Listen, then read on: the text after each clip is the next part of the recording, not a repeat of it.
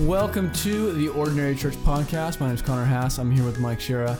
We are really excited to be with you today, diving into a pretty exciting and pretty general topic. We oftentimes are covering a really specific topic on the podcast, but today we're just going to take a step back. And Mike, I just have two questions for you today that I want to ask, just to kind of give everybody a flavor of how ministry is going right now. So the first question is actually this. I just want to ask, how is ministry nowadays? How is ministry nowadays? Crazy time in a lot of lives and in the church, but just want to ask you, how's ministry going? That's good. Well, I would say it's both wonderful and excruciating at the same time.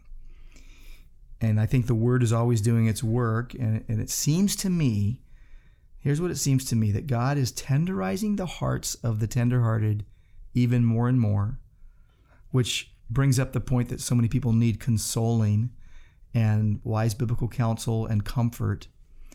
And then the hearts of the resistant, or maybe the hard-hearted, seem to be growing colder and harder.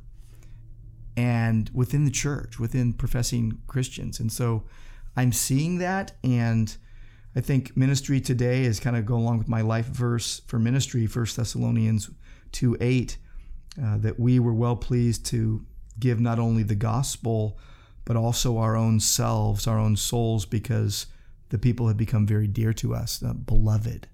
And so the idea of just being willing to spend and be spent for the souls of others, even while it seems that the love of many is growing cold, but then the tenderhearted are getting more tenderhearted. Could you maybe just briefly elaborate on what you mean by that? How do you see the tenderhearted growing more tenderhearted? And then are there any particular ways that you're watching people become increasingly hard? I think I see it as I see the word doing the work. You know, in 1 Thessalonians 2:13, where it says, "We thank God constantly for this, that when you received the word of God, which you heard from us, you accepted it, not as the word of men, but as what it really is, the word of God, which is at work in you believers." And it seems to me that Christian community has been sorely tested, and that the ties that bind have been pushed almost to the point of collapse. Yet, our sovereign God continues to save and sanctify as he wills. And just me preaching 1 Thessalonians right now, I mentioned to our church recently that I chose to preach this based on what I had been observing. And just 3 sermons in, here's Paul showing how those beloved of God become more and more beloved to one another as they anticipate the return of Christ. And I just think about, these last 18 months. And since the beginning of the COVID era, I preached through Ecclesiastes, and that kept us on point with, look, we're not in charge, right? Only God knows.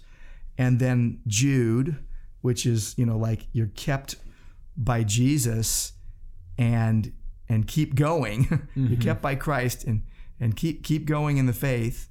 And then it seems like 1 Thessalonians is, the perfect antidote to the divisions that have fractured fellowship and crippled a lot of Christians. And I think it answers the critical spirit that so many believers have adopted toward each other. Yeah, no, it makes a lot of sense. That was, you just alluded to it, but the next question I wanted to ask you is just how you've seen the word at work as we've been just preaching through, or as you've been preaching through 1 Thessalonians. Are there any specific encouragements that have really just struck you in the last 3 weeks?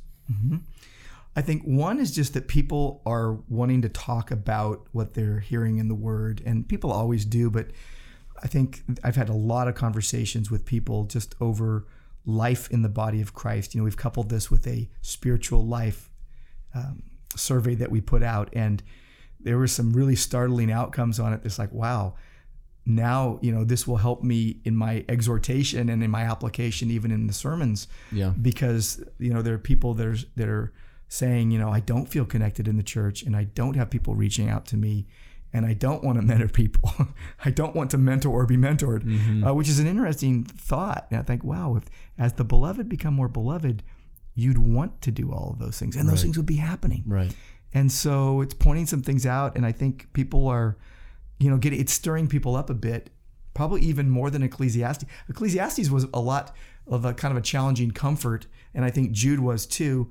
And I think that 1 Thessalonians, while it is largely an encouragement to a church, I think it's challenging our church to truly live what the Thessalonians were living. Right, right. I've seen in the last 3 weeks, I think I've seen more people, rushing the stage after the sermon than, in a while. So yeah, no, it's exciting to see people really wanting to engage with the Bible. Well, listeners, that's actually all we've got for you today. We just wanted to give you a brief State of the Union about how things are going at Grace and just give you a little insight into that. We love you and we're thankful for you. And we are just really grateful that you tune in to listen to the podcast. So until next time, have a great week and we will talk to you then. God bless you and have a great day.